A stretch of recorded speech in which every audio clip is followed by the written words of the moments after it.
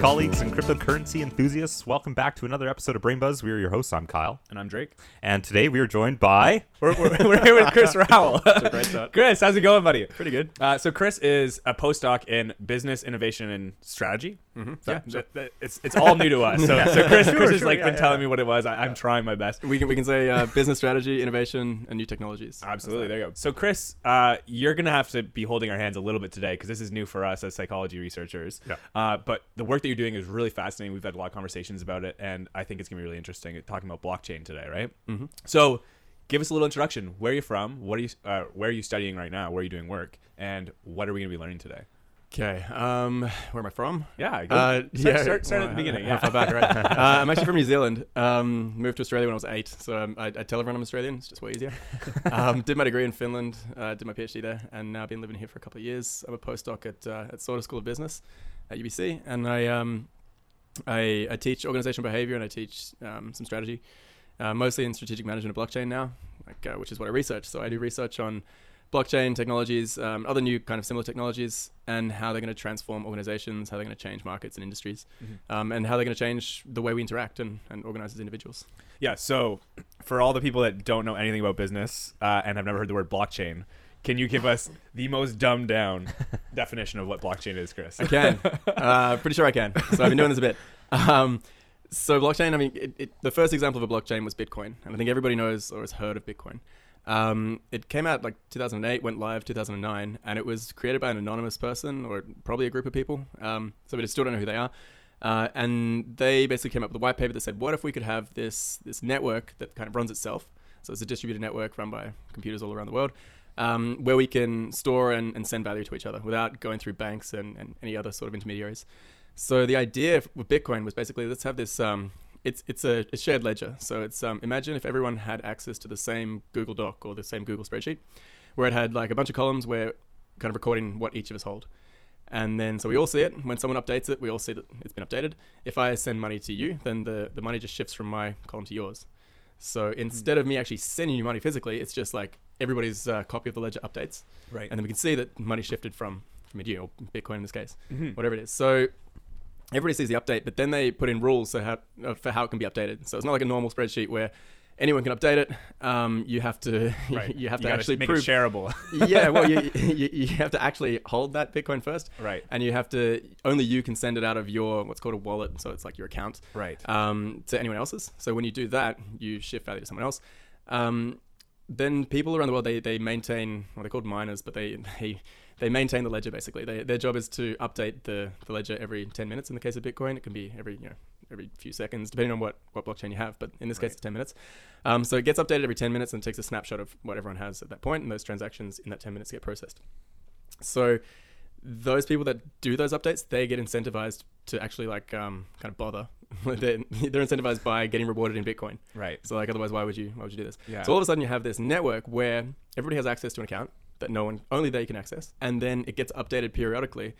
And there's obviously, like I said, the incentives for people to update it. So you have this distributed network that runs itself, that everyone can basically behave like a dick, like super selfishly. Yeah. And the thing will still work because they're incentivized to make it work. Right. So previously when we had these kind of distributed organizations, you could think of like Linux for software development, or like Wikipedia, where we all kind of collaborate and make articles. So it's online encyclopedia. True or not? Yeah, exactly. But those organizations they rely on kind of still a group of individuals at the center of them that have to be somehow trustworthy. They have to be somehow altruistic. They can't be total dicks, Right. because the thing is running itself, right? They have to believe in the thing, and maintain its the organization. Yeah. So somebody could go ahead and write an article about you on Wikipedia. Yeah, Or sure. you could write an article about yourself on Wikipedia, which could be completely and entirely factual, and then I could come along and just corrupt every piece of information on it. And Yeah. So there's no incentive for me or for you or for anybody really to put into any effort into it beyond the altruistic aspect in Wikipedia's case. I guess so. Yeah. So you have to be because it doesn't have a profit motive. You're kind of Right. The incentive is to is altruism and the belief that thing should be there. But if you're going to be paying like currency, the currency that's being propagated, isn't that also an incentive to make sure that continues to be a legitimate way of like transferring funds and actually having that money? Like if you're getting currency within that economic, like the economy, wouldn't you want that to be propagated as a good option then, like for the people that are actually doing the mining? So yeah, I mean, everybody has an incentive in the network that Bitcoin's worth a lot. Right? Yeah. Because everybody wins. Yeah, because if they're not doing an effective job of actually like monitoring it and keeping up to date, then they're actually shooting themselves in the foot because they're only getting paid through, or getting monetary value through that. Exactly. Right. So if you manage to somehow hack Bitcoin and send yourself all the Bitcoin in the world, it wouldn't work that well for you because then the price would drop to zero, right? Because no one's using it. So there's an incentive like not to be a dick. Yeah. So everybody wants it to be worth a lot. And the miners, the people, that are validating these transactions and updating the ledger, they want it to work because they get rewarded in Bitcoin, so it's proportionate to obviously the value it is. Now, unlike things like Wikipedia, like I was saying, like they where you still have to have kind of a central group of people that really believe in the thing and want to they want it to run, so they'll kind of try to make people behave correctly, and they use different types of incentives for that. But Bitcoin, you can basically be this like completely rational economic like asshole. And the thing will work just by design because it's everybody in the network is incentivized to make it work as it should. The interesting thing about it is that it's like, because it's distributed, instead of if you wanted to hack the network, you would have to convince more than 50% of the people running the Bitcoin network of your version of the truth. Right. So if you said, actually, I have like 50 Bitcoin, whereas you guys think I don't have any, you'd have to break into, you have to hack half the computers in the world to show that to convince them that you're right, and then the ledger will change like accordingly. But you'd have to do it within that 10-minute time period before it updates again. So it becomes so it becomes really hard. Yeah, fair enough. So that's why it's secure. So then you have so Bitcoin was the first example of something where you could have direct access to your account. You could send value to other people without relying on an intermediary. And without intermediaries really basically kind of exploiting those channels if they're necessary there. Like banks do if you're sending money abroad or something. They'll just charge you a shitload of money. Yeah, speaking of that though, Chris, can you name a couple of like intermediaries that would be examples that you're talking about, like that we use on a day-to-day basis? Specifically in this, Bitcoin's there to address like people that handle money. So anyone banks specifically. But there's... Well, what happened after Bitcoin is that you can, like subsequent networks have emerged where you can start to program rules into transactions. So if we link a transaction to some kind of mapping software, and I know where I am, there's like link to GPS, some app or something, and then you and I create a contract that says, if you take me from, like Kits to downtown or something in your car, and we can see on the mapping software that's happened, and we agree on terms of that, then the what's called a smart contract will execute. So a smart contract is something that will just, if some conditions are fulfilled, then money will shift from my account to yours. So then if you have all these things in place, then you have Uber on a blockchain, right? But you don't have any Uber. That's just like you and I have set up an agreement. Some conditions have been met, and then money shifts from my account to yours. So now you can start to see these intermediaries. Like we've seen these intermediaries crop up over the last 20 years, especially, where we have lots of companies that are making money off the actions of the people in the network. So Airbnb doesn't own any property, but it's the biggest hotel chain essentially. Then Uber, same kind of thing. Then we have like Ticketmaster is another example. They basically link events to consumers. But if the data you put on a blockchain, for example, was tickets for an event and you were able to trade them, then you don't need an intermediary to send that around to trade those tokens. Right. Yeah, it's a basic way of just basically having like everybody has their own currency and they can trade it at will without having to worry about any parties like taking fees out of that. Or setting it up for them. There's no bottlenecks anymore. You don't have to go through a certain channel to be able to transact. You can do it across, it's just a shared ledger updating who holds this piece of value at that point. So any sort of model, sorry. No, go ahead. So any sort of model that previously relied on, facilitating transactions between parties and then taking a cut. They are like really going to struggle if we manage to scale these new solutions where there's no, you can kind of circumvent any intermediary in that sense. In the example of Uber, the idea with Uber is that each individual is, in essence, a contractor, right? So to use your example, they take you from Kits Beach downtown, right? And we can see, okay, yes, that happened. We watch the map, and sure enough, you're gone from Kits to downtown. Uber then tells you how much you have to pay, or they take your money, take a cut of it, and then give it to the driver. But what you're saying is we could just remove Uber altogether, have the contract between the driver and yourself, and the money could be transferred, or the funds in whatever capacity those look can be transferred on a blockchain or on something like a blockchain where it's just a distributed ledger where it updates. Obviously, you need some kind of organizational model there where who sets the rate. How do you fix that up? But what I'm saying is that if everybody has an account that's linked to a blockchain and the transaction can happen on the blockchain, in essence, it's no longer that like Uber has your account, Uber has the driver's account, Uber has the passenger's account, and the only way to transact is through the Uber platform. Now, if you have your account linked to a blockchain, there could be like a lot of different applications, mobile apps that link to the same data, just in the same way you can have lots of different exchanges that will trade Bitcoin, right? Mm-hmm. Yeah. So there could be competition between apps that say, okay, yeah, we'll provide this software. You can download our app, use this mobile app on your phone, and it'll work like Uber. We'll link to any account that's linked to this blockchain. So all of a sudden, like, people own their kind of profile rather than being beholden to Uber or whoever it is, and then they can choose whichever app they want to use. And inevitably, they're going to choose the one that charges them the least. So someone is eventually going to say, hey, here's Uber on a blockchain, and I'm only going to charge 10% for transactions instead of 20. And then someone else will say, hey, I'm going to charge 5. Yeah. And then someone that, that was previously working at Wikipedia that just wants to see this shit happen is going to be like, hey, guys, this is free. Like, fuck you all. Yeah. Perfect. So hopefully there's a kind of a race to the bottom with these type models where if one of these applications is super good, like if you can do, if it's really, really, the interface is really good and like everyone loves using it, then maybe they can justify charging a bit more. Right. Yeah. But it's not going to be this model where we're all just kind of, you're sort of stuck on there. And there's a big switching cost to take your data over to some other platform because you have to recreate everything, and then, the network's not there and things like that. That makes sense from an economical standpoint. You'll take whatever is the cheapest option if there's a cheaper option.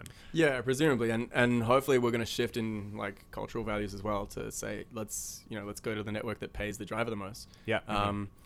Uber's still we talk about Uber. It's maybe not the best example because the car's going to be driving themselves, but that's a good point. But we could say the same thing about Airbnb, right? Like, do you want to, Yeah. people are providing like the house. It's a pretty predictable interaction. So like, if you just want to go stay at someone's house for a couple of days, you only have to set a few rules up around that, and then you could basically set up have a kind of blockchain based solution that would just have set these conditions. You stay there, everything goes well. Then the money shifts, and you have this kind of distributed model where no one really profits. Like there's no sort of central like active profiting. It's just a transaction that happens pretty easily between the guest and the host. Yeah. The challenge becomes obviously like what happens if someone has an orgy in your Airbnb or like burns your house down. Yeah. Then there might be scope for a third party that comes in and provide, or Airbnb might do it. They'll say, hey, we'll provide insurance. Yeah. Right. Or we'll arbitrate if you guys have a fight or something. If you can't figure something out, then you can pay like upfront a little bit extra, or like you can have this optional service where you're either insured, or we'll figure something out if things go really bad. But it's again optional. It's not like I want to rent my place out on Airbnb, therefore I just have to be okay with the the fact that they're going to like 10% of whatever I make from this. Yeah. So again, it's like no one's locked in, and there might be lots of different third-party providers that will say, competing to provide insurance now. Yeah. And competing to make those, create that market where you can match guests and hosts. So what we see it as like, if you think of like these platforms today, these kind of matchmakers today, they sort of act as like plutocracies where they, Facebook, for example, you're on Facebook, all your friends are on Facebook. It's really hard to like replicate all that stuff elsewhere and start a new network. Plus, no one will be there. Yeah. So there's no incentive for you to move anyway. Yeah. So they just keep collecting data, and they keep imagine their advantage over any other possible competitor. Over time, it's this rich get richer model because they just keep collecting data, make the service better, and then it's really difficult for anyone to replicate because they don't have that huge kind of chunk of history, like this huge representation of your life they've accumulated to make the service like exactly what you want. So now all of a sudden, if you own your social media data, for example, and you can go you can take that across platforms, and anyone can provide that interface that Facebook does, and you can kind of decide which provider you want, then it's more meritocratic because you can just decide how you want to interact. It's interoperable, so you can see your friends across different platforms. There's no kind of unique lock-in. And then the market changes as well because Facebook owns our data, it collects more data, and then it sells advertisers basically access to us based on our preferences and stuff. Yeah. But imagine if you owned your social media data, and then you have advertisers contacting you and saying, hey, I'll buy like some of the content or some of your preferences or whatever if you accept ads, or I'll buy the mapping data from like how you move around, so I can advertise cafes and stuff to you when you're driving. Yeah. Or like I'll buy your internet browsing history, so I know what so I know what kind of stuff you like, and you can maybe decide like, you can buy some of my browsing history but not maybe all of it. Or between certain hours, I don't know. Whatever your preference. But you can actually you're now there's a marketplace that includes individuals now rather than these giant behemoth companies that like this plutocratic model of them just we could be rid of Cambridge Analytica because theoretically, yeah, Russian bots would just come straight to you and ask for your phone. Exactly, they would. So, but it's interesting. So that's the kind of cool things I think that that blockchain can do. Firstly, it can allow you to transact without being exploited. There's no lower transaction fees, so the intermediaries there's less opportunity for them to just extract value. They'll have to create something that you want to do, so that you'll be willing to pay for. Otherwise, you can have the possibility to circumvent them. And the other thing is the ability to own your own data. So we talked earlier a little bit about healthcare before the podcast, but it was like, supposing you, like currently, it's the same kind of model, obviously not strictly a platform model, but if you go to a doctor or a dentist or something like that, they have all this data on your dental history or whatever it is.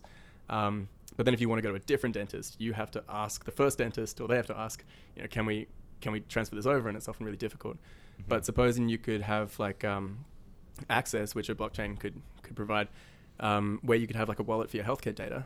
So then all of a sudden, all your healthcare records are on this kind of cryptographic wallet that it's like linked to a blockchain that only you have permission to. So when you go see a new healthcare provider, you could just provide them access to whatever parts of your healthcare history you want, and then they'll accumulate over time. Mm-hmm. So so it's kind of it's pretty empowering. I think it gives people so many more options. It's it just like those are the two things I see, like this individual data ownership and kind of the ability to transact. And the way I see it, I'm kind of picturing a time before the internet, right? Mm-hmm. Where the way that you talk about it seems Were you like born? Damn, I was close. I was 3 years. I think I was 3 years. Yeah, I'm imagining a time that I didn't actually exist. Assuming there was a time before the internet. Yeah. But yeah, I'm one of those spoiled generations. Jeez. But I did have dial-up. So dial-up was like at the stage where I still didn't really know what the hell was going on. Yeah. But at the time where you basically all the information that you have on yourself is in hard form, like a hard copy form, right? Now that everything is so digital and the way that the world works is so digital, it seems like this is kind of trying to regain that kind of control of these are all my things, and I have control over these, instead of being like these companies now have all my information and I have to go through them to get it. Yeah, you're right. So actually now, because we can verify who owns stuff, we can have like a really kind of value, like online value basically. Before we just had information. So if I sent you a photo through email or a picture of something, like we both had that picture, but if I send you a picture that's linked to a token on a blockchain or something like that, then it goes from my account to yours, and then you have it. Right. And because it's directly linked to that, we can say that you own it and I no longer own it. That was why we didn't have money on the internet before. Because I could send you a picture of money, or I could, pretend that I sent you money, and we'd both have that money. It's what they call the double spending problem, and that's basically what Bitcoin solved. Right. Yeah. It's the issue of like kiting is the traditional banking term. Okay. Which is, I used to work in a bank, but the idea would be you could open an account at one institution and then another institution. And what you could do is you could go to the bank, write a check from one account, deposit it in the other account, and then withdraw the funds, because there's a delay between the verification of that check and the allowing of you to withdraw those funds. Sometimes, I mean, banks can change that rule, but that could be the idea. Is like, okay, well, who actually has the money? And in this case, nobody does. Yeah, just pretending. And if you spend it quickly enough, then you probably get away with it. Yeah. What does this look for the individual that wants to have any like value, right? It has how do we use blockchain as an individual, right? Yeah. Are they numbers on a screen? Like for me, thinking of it as like people that were really like we're scared of getting into like online banking or like banking with credit cards. What about the use of, because we've been talking about sort of healthcare data. So let's say every year you've been going to get your health checkup, and now you've decided you need to put it online in the form of a blockchain. So you've put all your previous records in this blockchain, but now you've gone to go get your next yearly checkup. You would add that to the blockchain, right? So how would you add that information? Like, how would you what's it look like? How would you as a user make that? So you would, if you were really tech savvy, you would be able to write stuff onto the blockchain yourself, or do that, set it up the way you needed to. Obviously, we can't do that. There's gonna be not nearly technically sophisticated enough. But there's gonna be someone that builds an interface that links to a blockchain, and there's gonna be a lot of people that build interfaces that links to the blockchain. So the idea is that, like, if your data is on a blockchain that anyone can use, say it's like Bitcoin or Ethereum or something, there'll be lots of providers that will build an interface that will allow you to access that and perhaps like change stuff or add to it or use it, provide people permission to access it and things. But because the blockchain itself, think about it, before we would have like your healthcare data, a company would help you and they would store your healthcare data for you. So then it's really difficult to get the data out of there and take it to a different company because you have to, they have to do it for you. But if your data is on a blockchain and then the company's just helping you access it, then you could easily go to a different company and say, hey, I want you now to help me access this data. So it's like, again, it's about that meritocracy between companies. Like no single company has any advantage anymore. But yeah, it's only going to be like the super tech savvy people and the really kind of people with a lot of spare time on their hands that actually interact directly with the blockchain. It's not going to be us. They can pull it up and they can pull this information up, whatever it is. Yeah. But those companies or wherever interaction you want to make, they have to be able to pull it up in some way. And so they'll have those more tech savvy individuals. Exactly. So the difference is now, like, say Google, the data that Google has on you, obviously they're not sharing that with anyone else because that's the core of their advantage. Same with all these tech companies and all these platforms. So the difference is going to be like once you get to control that, like then they have no unique advantage. Then they're not going to be able to have. There's going to be kind of a lot greater competition between them. They're going to have to create additional value for you rather than just being the store of your data. Because rather than being able to target you with specific ads, they need to find some way of actually leveraging with for access. Well, they can still do that if you. I mean, a lot of us don't care how our data is managed at the moment. Like, it's a lot of us will be still willing to say, hey, even if I control all my data, if I control everything that I do and all the healthcare, like social media, whatever else, the data I produce. I could be saying, like Google has really good AI. Like they predict, they use that data to predict what I want really well. So I'm willing to outsource my own thinking and provide Google access to everything I do still. If they continue to make suggestions, like what movie should I go see or, where should I go next or whatever. That might be a thing. That's fine. But at least we'll have the choice. It won't just be that they do it and we just accept it. So I think there could be, that's the other thing we're kind of trying to study now. Like, what might this transition look like? Because if we don't care, a few years ago, we didn't even know what data was and that companies were collecting on us. And then now we're starting to realize, like data is a thing and someone's profiting from this. Mostly because we've had these big scandals where there's data hacks and privacy breaches. And if you had an account with like Ashley Madison or something like that, then you start to realize, oh, fuck, this has this is an impact on my life if someone finds this stuff out. So now we're kind of starting to figure out that it's a thing. And then like maybe in the future, if we start to care, then we'll start to like move to things like blockchain. But otherwise, what we do now is we just give up our data in return for free services from, like whether it's like an email, some free mapping software, some suggestions from Amazon and like cheap delivery. But like, so we might still do that in the future, but like we'll have the choice. You'll be able to make that decision. So where do you see it going, I guess is my question. Well, that's the question. Like because I work for the business school, I have to tell companies how they're going to strategize and how they're going to make money from this. Yes. So if you don't tell me first and just ignore them. Before the model was to own all the data and then sell other people access to it, or then control the channels for transactions and then sell people access, to like take transaction fees when people interact. It'll really depend. I think what we'll see is maybe some version of like a free software, like your healthcare provider will have software that they use, like some kind of interface that links with the blockchain. And there might be different different softwares or different interfaces that link to the same information.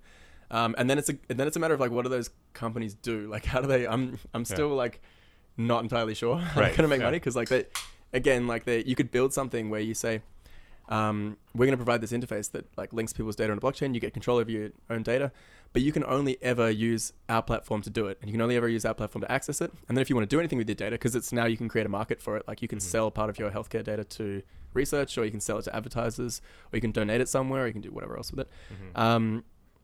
If someone says, like the only way for you to do that is through our platform, I don't know. I think like they'll probably be outcompeted by people that make it more interoperable and say, you can do whatever you want with it. Right. And we're going to provide these. We're going to provide these additional things on top that if you want them, then you can pay for them. Right. So it could be this kind of freemium model where it's like you get the basics for free. Yeah. And then if you want additional services, if you want like someone to analyze your data and help you out with some stuff, suggest things, or I don't know what it'll look like, but there'll be some additional value that comes from that. Right. Absolutely. Yeah. I could also talk about like, so the healthcare example seems like it's somehow idiosyncratic or that it's unique, but if you think about any data that we produce that we previously didn't have a chance to own, that we might want to own, like it's pretty generalizable. So to give an example, I was actually I taught a workshop about this time last year for the Chinook Scholars Program, which is a program at the Sauder School of Business that brings Indigenous students from all over Canada, and they wanted a workshop on blockchain. I met one of the guys there and we talked about it and set it up. And so we had a day-long workshop of this is what blockchain is, this is what it can do, and this is how it can address different problems. This is how it might change the way we organize. And then we started, we got them to break into groups and talk about social problems that blockchain could possibly address. And one of the groups came up with, so the Truth and Reconciliation Commission that they set up in Canada, like, was it 10 years ago, roughly, to collect the stories of residential school survivors. So this is people that were taken from their homes, forcibly removed as kids, that were then, they were put into these schools. then this TRC, the commission, came in 2008, said, let's collect their stories and find out what happened, and then figure out like how we sort this out. Like, I mean, obviously we need to kind of do something to make this at least like in some way, to compensate for this, or how we address it. But yeah, so they did that. But then the problem was that they collected all these stories from survivors, the ones that wanted to talk to them, and now they keep those stories in a central archive. So the government collected these stories, and now they're storing that data in a central archive, like that's owned by the government. And now there's sort of a debate over what do we do with that data, because like here's an institution that they don't trust. Yeah, that has then that's taken from them from the homes now of kids. Controls the stories. Yeah. Now collected their stories and is just sitting on them and holding them. And what do we do with this? Okay, so this group actually said, okay, what if we had a blockchain-based solution that your story would have permissioned access to it. So you would have your story linked to your account on the blockchain, whether it's stored there or stored elsewhere, but the only way through it is through your blockchain account. And then if you wanted to, you could provide other people access to see parts of your story or details of your story, or all of it or none of it. So all of a sudden you're giving ownership of the story back to the individual and letting them decide what happens with it. Right. Which is amazing, because it's almost exactly like it's analogous it to the healthcare example, but it's just an example of like, how can we empower individuals and give the data they produce and their story back to them, and take it out of the hands of especially an institution that they really don't necessarily trust. Yeah, and they'd have no reason to trust. Yeah, I think that's brilliant. Also, I can see also another similarity within, possibly science, right? That was one of the first things that came to mind. Yeah, the ability to make science available and open for everybody to have access as a scientist. Hey, obviously you go through the publishers to say this is like a reasonably like empirically ran study, and you need to do that regardless. Like, it's not an option just to be like, hey, I ran a study, here it is. Now it's a scientific article, but being able to say, okay, I want to have this peer review thing done, and having those intermediaries to do that, but also to have the ability to say, this is my research still, now it's past these like acceptable like guidelines. Well, think about, there's options with it, right?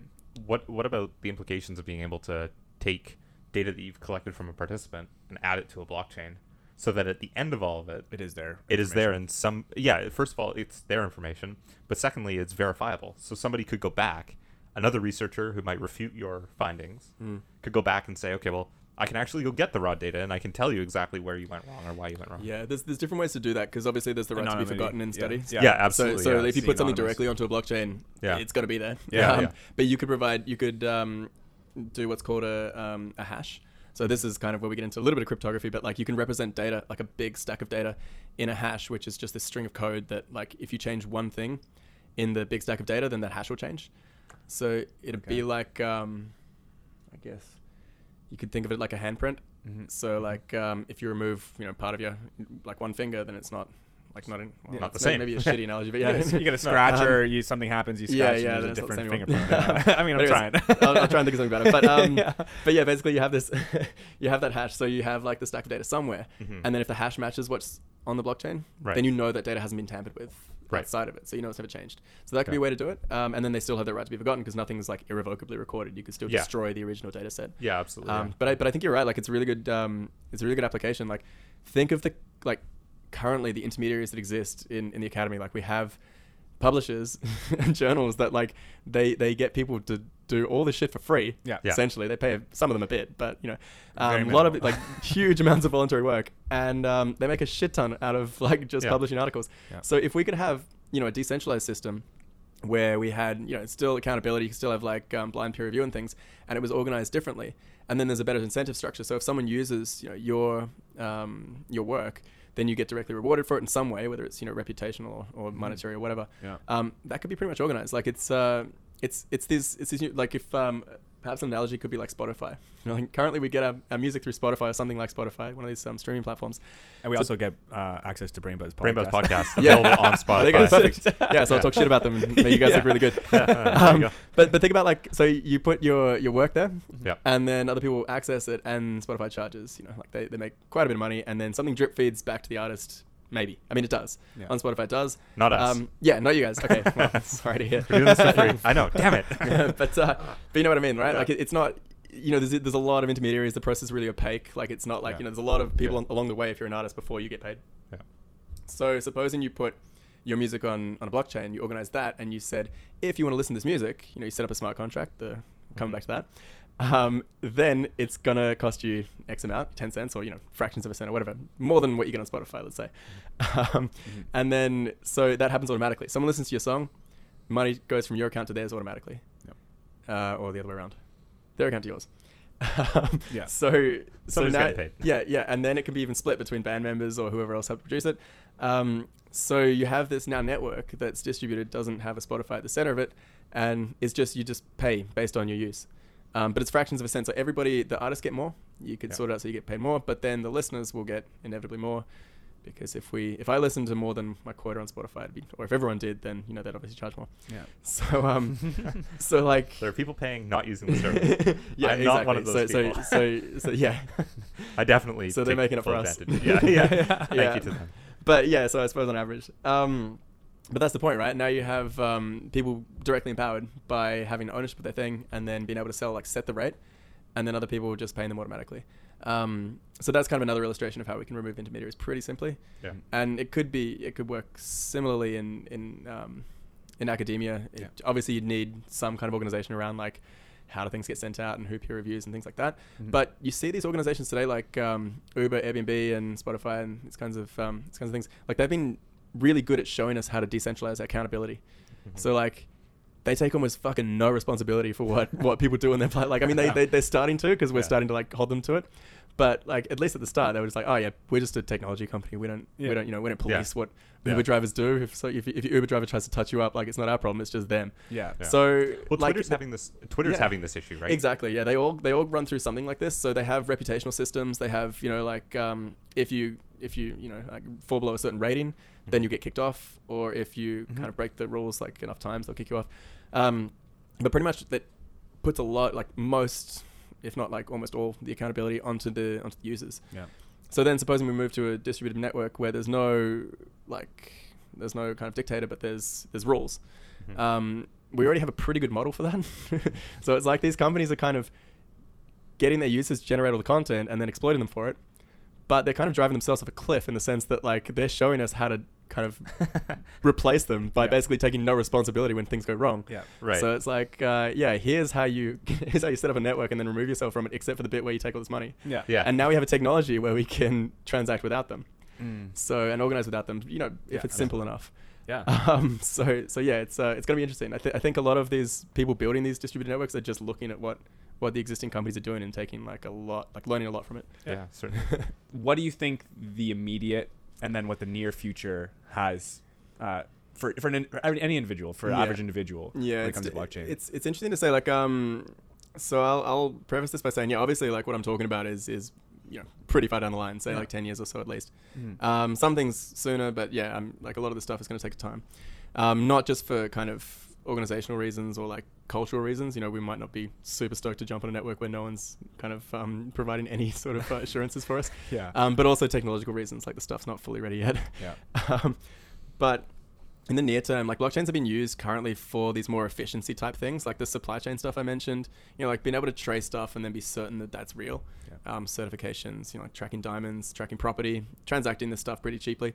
So I would say in the near term, like if we're using blockchains as individuals, we're not going to know we're using it. Like if I send money to your bank, there's every chance that our banks, if they're different, they have a shared blockchain, a private blockchain between them that just reconciles payments, because it's just way cheaper for them to keep a single ledger that they share and just move stuff around in columns rather than actually sending money between them. Yep. So that's already happening. For sure that's happening. And things like supply chains is just bringing efficiency to stuff we already do. Yep. Longer term is going to be the stuff that actually transforms the way we organize and transforms the way we interact and stuff, like the things I was talking about, which I'm more interested in. But again, we're gonna have to learn some new stuff there. We're gonna have to learn that, like, how do you use these kind of wallets that link to blockchains? There's certain things about them that you have to be careful about. Yeah, it's a completely new marketplace, right? Like it's to an extent, but it's just gonna replace the stuff we do today. So it's gonna be a little bit different. We're gonna have to get used to the idea of interacting where there's no central intermediary, as people have already done with Bitcoin. It's like, I don't trust Bitcoin because there's no bank or there's no central government that's like assuring my transaction or making sure that would have value or whatever. It's like, yeah, but we can get over that. So we need to get over that a little bit. Yeah. And I think that'll be quicker than we think. We're talking 15 years ago, no one would get into a car with a stranger. Now we do it all the time. Yeah. No one would stay into a stranger's house. We're mad when we don't do it. Not in Vancouver, we don't. Not yet. Yeah. Okay. Yeah. Not in Vancouver, we don't. But like, we have Airbnb here, so we stay in strangers' houses. But like, I mean, Drake, you weren't born, but early in the internet days, it was like, don't put your credit card online because that's just crazy. Yeah. And Now we pay with our phones. Yeah, it didn't take us long to, Yeah. to start doing that. Yeah. So I think that transition will be actually quicker than we realize in many ways. But again, like so it's going to do those two things. It's going to change how companies, the ability of companies just to extract value from us, because hopefully that will diminish. Yeah. And they're going to provide better value to us. And we're going to have individual like ownership of our data, hopefully in a lot of areas, which would be great. There's a few things that come along with that, but yeah. And then the rest of the time, if we're just sending money around, a lot of the stuff will just be built into the back end of what we already do. So a lot of the time we're using blockchain in the future, we won't know it again. Right. And we won't have to know. Like in the same way, like, I mean, how many people know how the internet works? We use it all the time, right? Like, who cares? We don't have to know. We don't know how the Google page actually shows up on our pages, Yeah. right? Like it just does, and we're just like, this is brilliant. Just like when the Wi-Fi stops working, you don't know the hell to do with yourself, and you just sit there banging your head against the wall, resetting the router until it works. Have you unplugged it and plugged it back in? I completely see that sentiment, and I think that's kind of the brilliant part of it is like we won't have to worry about it more or less. It'll just kind of integrate itself into the marketplace and into our lives. Yeah, and hopefully like the big shifts will happen. Like culturally, it will be like we won't rely on intermediaries for for trust. We'll trust technology, whether we know it or not, what the technology is actually doing. The other thing we'll have like digital ownership, which we didn't have before. Yeah. So like the ability to say, yeah, this is actually mine. This digital thing, it's me, it's Product mine, is mine. and it like I can show that it's mine. Yeah. Which we didn't have growing up. Like it was like if you put something on the internet, it's fucking anybody's. It's like this is like the meme market too, right? Like the ability to create a meme. You could create a meme market easily with this because if you publish a meme, it's the same thing with the Spotify example, right? If you it'd be that you could link it to like anyone that wants to use this can like take it from this page, but you have to pay X amount when it happens, and it would just happen automatically. This could literally solve who wrote the first joke, right? Like whose joke is it? Yeah. And you could say, that. this is my joke. Yeah. And you have a I have the timestamp, you have the blockchain. blockchain. Yeah, timestamp that's irrefutable. You can't. And no one can. It's the no one can first mess joke with it. ever. Like this is the first time someone ever told that joke. There's one other application that I can touch on briefly. That's like, it probably won't happen because it probably doesn't need to. But think about like if we charge people for opening or for sending emails. So if I send you an email and you open it, only if you open it, then when you open it, there's a smart contract that says like I just pay you fractions of a cent for opening my email. So thanks, But like, why would we do this? So suppose I only send 30 or so emails a day. Like who cares?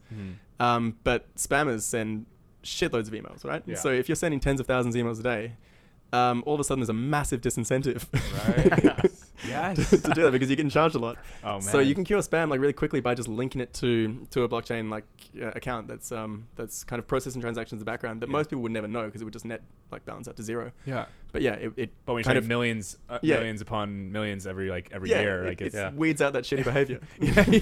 There's a huge disincentive. Every time you visit like a new online shop, they're like, sign up for our email, and you'd be like, I will, and I'm gonna cost you so much money.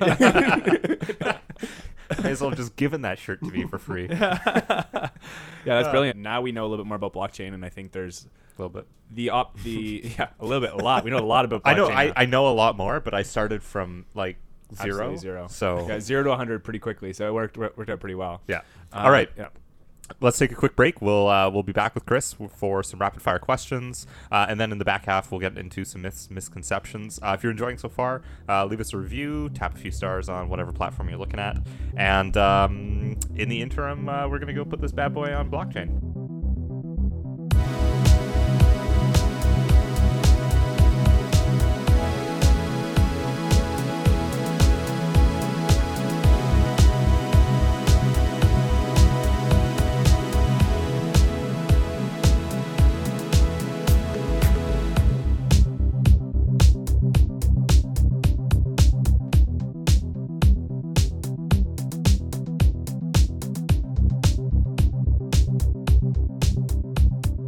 Okay, welcome back.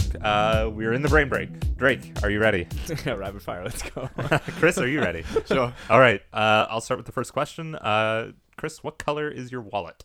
What kind of wallet do you have? What kind of wallet do I have? Yeah. Blockchain or?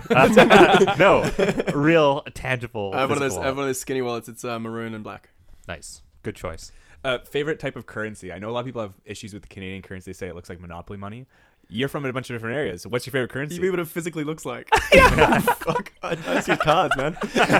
Your own preference. I know a lot of Americans from this area always complain about Canadian currency looking like Monopoly money. I'm gonna say EU. I like Yeah. it. I like the different I size. like the euro. Yeah. Yeah. The notes are somehow like Yeah, they're cool. they last longer. Chris, you've been all over the world for your travels and studying. Apart from Vancouver, which we know is fantastic, what's your favorite spot you've been able to get to, whether it's for work or for a conference or? Oh my god, great question. I spent 6 months in India, which was a good time. Went to Kashmir, and that was just cool. It was just special to be able to get there because we weren't supposed to go. So, but I mean, it's a kind of a conflict zone. So Yeah. Oh, okay. Yeah, Anyway, it was incredibly beautiful. So, so maybe that off the top of my head. Yeah, Cool. Absolutely. I'm supposed to have another question. Yeah. I ask this question every time. Favorite mythological creature? God damn it. Oh man, Everybody's got an answer. Yeah. No repeats so far either. oh god, I don't have one. Like a centaur, maybe. Centaur. Yeah, Yeah, that's absolutely. Yeah, that's a good Yeah, one. We were just talking about you getting into football recently. What's the favorite sport that you like to watch? Oh, it's got to be rugby. I mean, I was born in New Zealand, so you just kind of like forced into it. Yeah. And then I think it's really hard to like care about sports when you're an adult if you're just getting into it. So like rugby, I just sort of never left me, and then I pretend to care about everything else. And Chris, I got one more for you. Worst job you ever had? The worst job. Oh, I worked in a meat plant. Didn't like that. I was saving up to go to the UK. It was like just after I finished school, and I worked 4 months in a meat plant, like packing meat into boxes, and it just sucked. Like it was mostly because I had to start at like 5 a.m, and I hated Oh, gross. What kind of meat? it. Beef. Beef. So the cows would come in like basically looking like cows, and they'd leave in boxes. I think that's such a just super quick to add. I think that's a really not funny, but I think it's a reality of the modern life. Is like I see a cow in the field, and then I go home and I eat ground beef, and I'm like, these are two totally different things. Like, Oh, yeah. like you never make that connection. Yeah, Beef I was comes involved in a in that styrofoam connection. yeah. For Yeah. 4 months, Chris Yeah. saw that through. Yeah, Well, it was- that could be a pretty disturbing. It was yeah. alright. Yeah. Anyways, awesome, great, fantastic rapid fire. Rapid fire, it was decent. Great. Okay. Enjoy the tunes. We'll be back.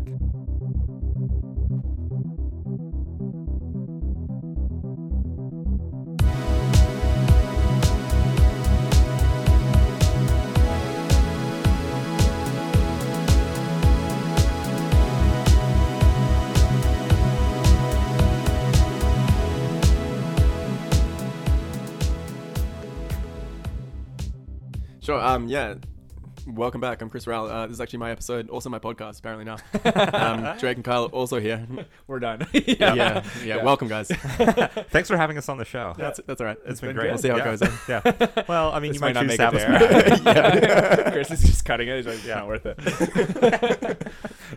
Great. Awesome. So Chris, with the work that you're doing, it's really related to, and for me being an outside of this completely, I've heard a lot about cryptocurrency, and so there was a big buzz about cryptocurrency the last few years.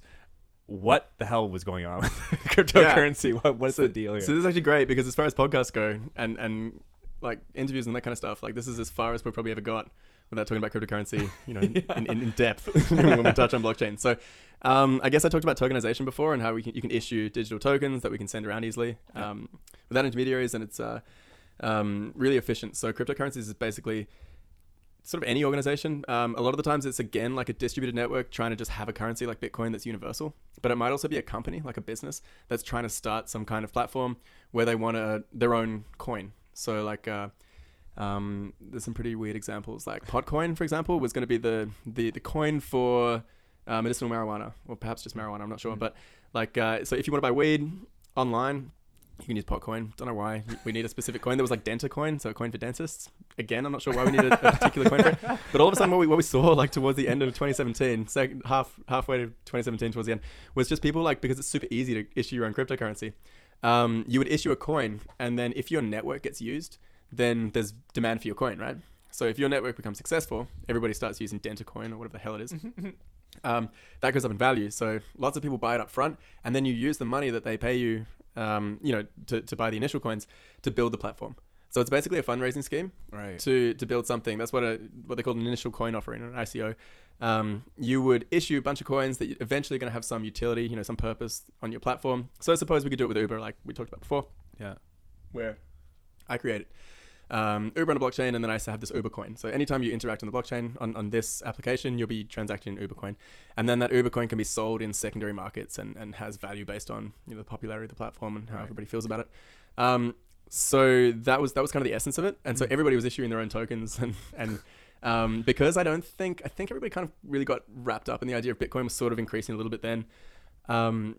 and everybody just saw anything that was kind of like cryptocurrency related as like, oh, this is cool, but didn't really know what they were buying. Yeah. So there was just this flood of interest and flood of money came in. Lots of people got really rich. Lots and lots of scams. Like lots of people that did these ICOs, these issued tokens, and then just disappeared. Yeah. Thanks for that. Yeah, awesome. Because now I've made like a few, tens of millions or hundreds of millions, like just selling tokens. I said I was going to build this platform, but now I can't be fucked, right? Yeah. So it's like a Kickstarter with no. It's like kickstarting things no that consequences. Have no consequences and no real Yeah. outline here. And there's a reason why Kickstarter don't sell shares in the companies that are on there, and they don't sell they don't issue something that you can then sell later on. Yeah. They issue something like a promise of like, when we'll give you part of our project, or we'll give you when we build this thing, we'll send you one, or give you a t-shirt or whatever it is. Yeah. Because there's laws around how you raise money. Mhm. So if it's a distributed network like Bitcoin and you're just issuing tokens and people buy them, there's not really anyone to go after. Yeah. So that's kind of okay. Like, regulators aren't really too worried about that because there's no central profit motive. But if you're a company and you say, hey, I'm going to make this this network, like for dentists or whatever, and These I'm gonna dentists are doing well Oh, already. yeah, Come dentists, on. I should have thought of some other examples. But yeah, Dentists are perfect. there's a bunch. There's a lot to do with porn, actually. To be Yeah, I honest, would imagine- I was gonna say, like, the sex porn- industry, because porn- the sex industry is something you don't want to use necessarily credit card for, because you don't want everyone to know. Yeah, you So want if to have can- a separate Yeah, account. there was a lot. There was like Spankcoin was one.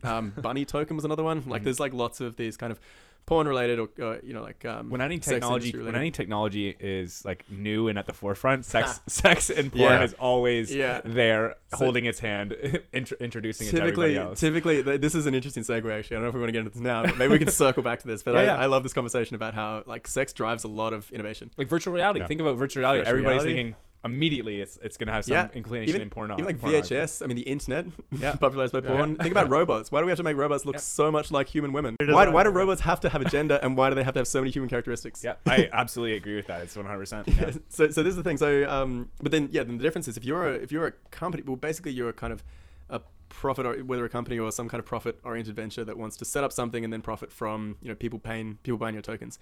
So there's something at the center, and you're going to raise money for something you haven't built yet.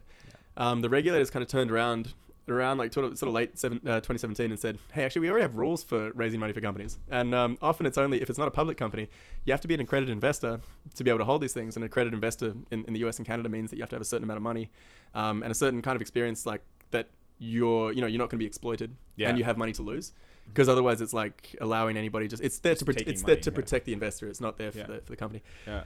So a lot of people started getting penalized for issuing these things and promising big returns on them and saying, yeah, we're going to build this and your token is going to increase by this much, because all of that is really investor talk that's actually they can enforce existing rules onto that. Yeah. So so what we saw is now a lot of people getting penalized for raising money in this way and promising these extravagant returns and all this kind of stuff.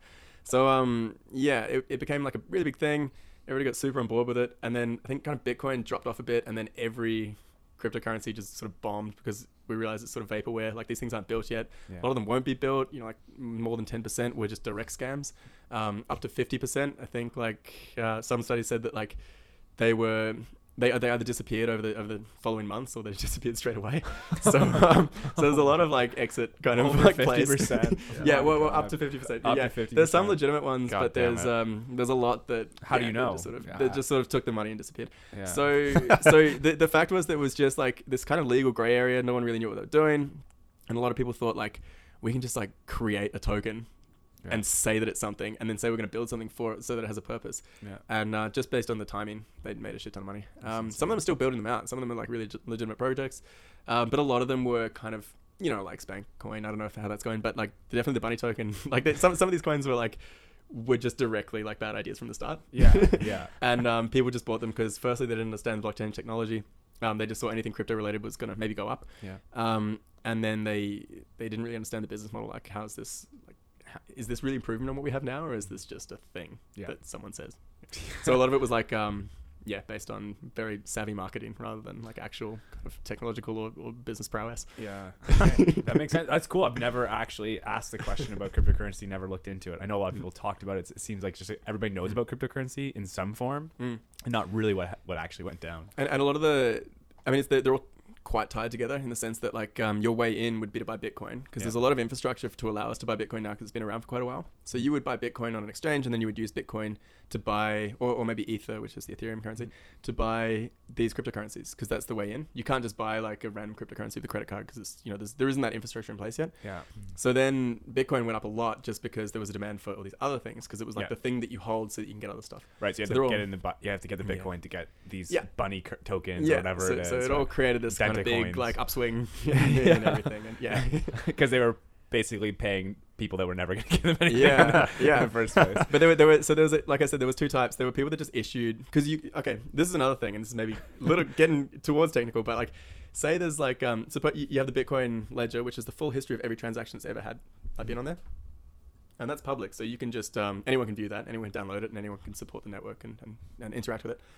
You could take that whole thing and copy it and then make your own version of Bitcoin. You could change a couple of the rules, and it's what they call a fork. So it has the same history as Bitcoin, exactly the same past, but then you fork it, like whatever moment you fork it, it has a different future. So you can create a lot of new tokens have been created just by doing this, by taking like the history of something and then copying it and then creating like tweaking a couple of things and then creating your own currency by that.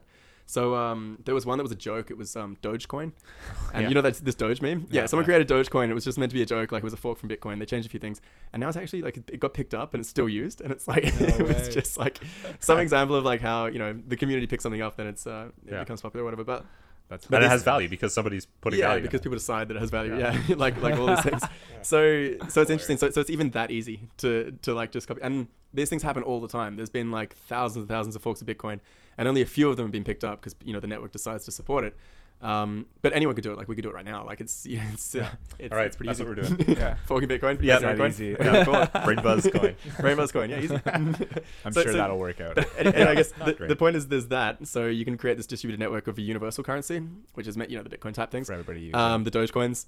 But then there's those platform-specific currencies that are intended to raise money for a specific venture, and those are the ones that people like the regulators took issue with, because you're essentially you're not selling shares, it's not equity, but you're basically raising money for a venture, and there's a lot of rules around that. Something that doesn't exist yet, but if you invest in it or you put money into it, it might happen, right? And there's the rules are there to protect investors, so as soon as they become regarded as investors, a lot of Nigerian princes in that market. Well, that's the thing. The history of Bitcoin is really interesting because it's kind of what you're talking about. Like, it's testament to how secure it is and how like the use of it, that it got used for the drug trade and that it got used for illegal payments and stuff. Like, it's just, imagine what the dark web did for the drug trade. Like, it's made drug markets and drug distribution much safer because all of a sudden we have like online, so you're not interacting, you're not like people aren't fighting in the streets, and then we have rating systems, so the drugs are like, it's much more transparent, like the rating systems, so they're of a higher quality, like there's less risk. And I'm not endorsing buying drugs online, by the way. It's just no. But Bitcoin's the same thing, right? The fact that it's used by people that inherently have no reason to trust each other and actually actively distrust each other, like especially in these kinds of markets. That's where the reviews mean so much more. And that it works so well for that. It's kind of like it's a trial by fire kind of thing. So if it's a bad product or if it's something that's not trustworthy, it gets weeded out much quicker. Exactly. Whereas like you get a bad review on something and that makes your product now inferior. You're never going to be able to sell it, right? So that's how these things get tested, and then we talk about things getting tested in porn and drugs, and these industries with really less to lose than more legitimate enterprise companies. They have the marketplace that they can make these gambles. They can take these gambles. You mean people are still going to come back regardless of what they do, right? So maybe they don't have that like bad review. They're like, well, this was a really shitty this is a really shitty video I watched, or this wasn't good, and they have the leniency and the demand, I guess, to kind of weather those storms. Yeah, exactly. But it's funny because they ironed out a lot of problems that other people would have had if they'd used it. Exactly. I think it's a really interesting point because it is funny that sex does drive a lot of business and just growth in general, which is very odd when you think about it that way. Yeah. Chris, thank you for coming on the show. We've had an absolute blast. We hope that you've enjoyed too.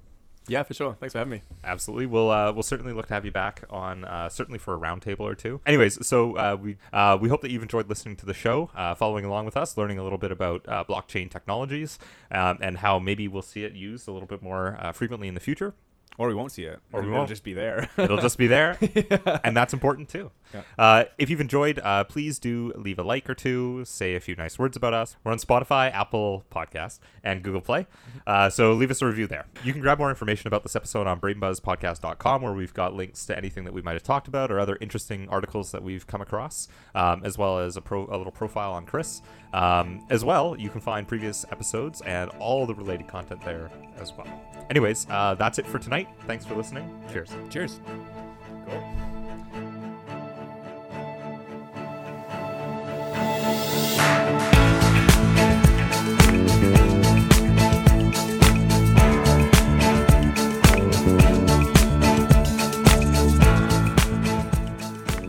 Hi everyone, this is Post Editing Drake. We had a really good time talking with Chris, and we hope you enjoyed the episode. We had a couple outtakes that we wanted to kind of add on, but didn't know where to put them, so here they are. Honestly, I think as long as you're around here, you're fine. Yeah, we're pretty anal retentive about it, but it's not necessary. We have old you guys are gonna find this out later on, like how bad it is. It's not bad. I'm sure it'll be all right. My hairdresser was telling me I'm the worst person to cut hair because, like, we're chatting and I try and look at her. Yeah. God damn it! She's like, "Fucking stop moving." There's a big ass mirror that you can use, Chris. Use the mirror, She's dog. like, "I know you've been polite, but it's fucking annoying." Yeah, it's really the worst. The only other thing, and this is kind of where you can go with this, like, this is even has more future, but like, if you link, you can give things a blockchain account. So you know how we're getting like the Internet of Things. So your car is online, and you could have like your car driving itself around when you're at work, picking people up and dropping them off with transactions that are processed on a ledger, like automatic. Oh, hell yes. Like, yeah, and then you have your car needs to charge itself because it's electric, and it broadcasts the network like I need to charge, and so charging stations like pitch up like, hey, here's what we charge today, or here's the rate. So it figures out a kind of on its own like a rate with whatever's nearby. Yeah. Goes to that charging station, like charges up inductively or whatever, however it plugs itself in, and then whatever energy it uses, it transacts automatically using a blockchain like through the smart contract. So then all of a sudden you have this machine to machine economy where your car and your charging station are just like there sitting like making its own decisions and based on whatever you programmed it to do, and then earning money. Chris, I've seen this before, and it was in the movie Terminator and Terminator 2. Yeah. I enjoy close, man. No, I love that. I love that stuff. I think what those movies kind of perhaps were a little bit misguided with is they kind of mistook like intelligence for like consciousness. Yes. So it's like there's machines, and they have to think on their own. They have like shit they want to do. Like they have like these weird human like inclinations and stuff. Like I don't know. I think we're just like like intelligence in the sense of AI and machine learning is like the ability to predict. Yeah. So it's like to look at a shit ton of data and say from this you probably want this. Yeah. Which is like the easy example is like the search engine. Yeah. So because you typed in this, here's some stuff you probably want to see. Yeah. So it's just the ability to predict, and the more data you throw in, because it reasons probabilistically, whereas humans we reason like through deduction. It's like, it's got these characteristics, so it might be this. Yeah. But yeah, it reasons like you need to feed it a ton of data, and then it will predict the next thing. Okay, it's probably this. So that's what intelligence is in this sense, and it's not. It's not consciousness. It's not emotion. We're pretty far away from even a general intelligence that could do that like on lots of different dimensions. Yeah. Now's the time to go back to listen to that episode with Patrick Laflamme. Yeah, it reminds me of that a lot, and I think it's like that's also the way that you explain it. Also, kind of like is it's why the machine like people play machines in games now because they're so good at predicting. Right? They do the optimal prediction when you have like playing against like the grandmaster chess players playing against computers because computers can predict moves based on your patterns. And I think it's beautiful, and it's like it's not going to confirm Skynet like the robots aren't going to rise up against us and kill us. Like that's not what's going to happen. But I think that the amount of like reliance on technology in the future and going forward is really like it's cool to see. Yeah, the big challenge. I mean, what they say about I think, and now like I'm not an expert on this by any means, but like so it's not gonna be like a Skynet thing where the machines like decide that we're shitty and they want to kill us. We're obsolete. But it's more that like if you program something to be really good at something, like say I want to make a machine that's really good at predicting X or whatever, and you say do whatever you can. Like if you score the highest points in this game, because that's what a lot of the game-based ones, or win this game of chess or whatever. Yeah. So you program it to do that, and do whatever you can to be able to do that. So like what you see in those kind of game simulations is machines starting to find like faults in the code or something, and then just like exploiting things so that they, they get stuck between levels, or they do something weird like that just breaks the game, and then they get a shit ton of points. Like it's just something that's some kind of, they'll find that, right? Because they've tried everything. Yeah. So it's just running a ton of simulations and see what happens, and then learning. But yeah, hold on, where was I going with this? The problem will be when you don't code rules about the process in there. So you say, do whatever you can to achieve this end. And then the machine decides, okay, actually, I'd be able to do this way quicker if I could use more energy, or I could devote more computing power to this. Right. So there's a parallel system that, I'm connected to through the internet or something, where I could just take over that and then devote it to what I'm doing. Yeah. Again, I'm talking like the thing's a thing, but it's not. Like it's not thinking this. It's not going through this thought process like a person. But yeah, it wants to do something, so it just takes over the computing power, and then it takes over the grid to get energy for it. Yeah. And then it starts to take over whatever the fuck else it can. So it's like we can program the ends in, but we need to be really careful about how we program the process, like the conditions of the process. Yeah. Because it's gonna be about externalities. It's gonna be about what didn't we think of that this thing's gonna go and do? That we haven't specified it can't do. That it's gonna have some horrible side effects. Yeah, I think it's brilliant. I think it's Don't connect everything to the internet. That could be an answer. Yeah, if you can. Yeah. Well, I think about that. There was that big hack in the UK of the NHS, the National Health Service, and it's obviously we need.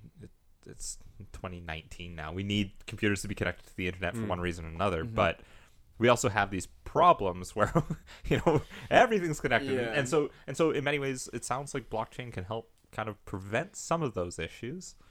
In this case, that hacker, I think, blocked access to patient records. It's like, well, if we had a separate technology that used blockchain where the individual was responsible for giving us and us alone access. Yeah, definitely. It'd be much more difficult. So there's blockchain in the sense that it's like granulated, storage of that data. That could solve the problem. But the reason these things are connected to the internet, and the reason you want to have big data sets that talk to each other, is because that's how AI works, right? That's how it learns. Yeah. You have to just feed it all that data so that it can learn. Yeah. Because otherwise, if you just say, we're going to have everyone's data completely separate, then you're not going to be able to train anything because it's not going to have enough examples to be able to make decisions. It's kind of that trade-off now. How do we how do we help them learn and still give people people have just be able to decide what happens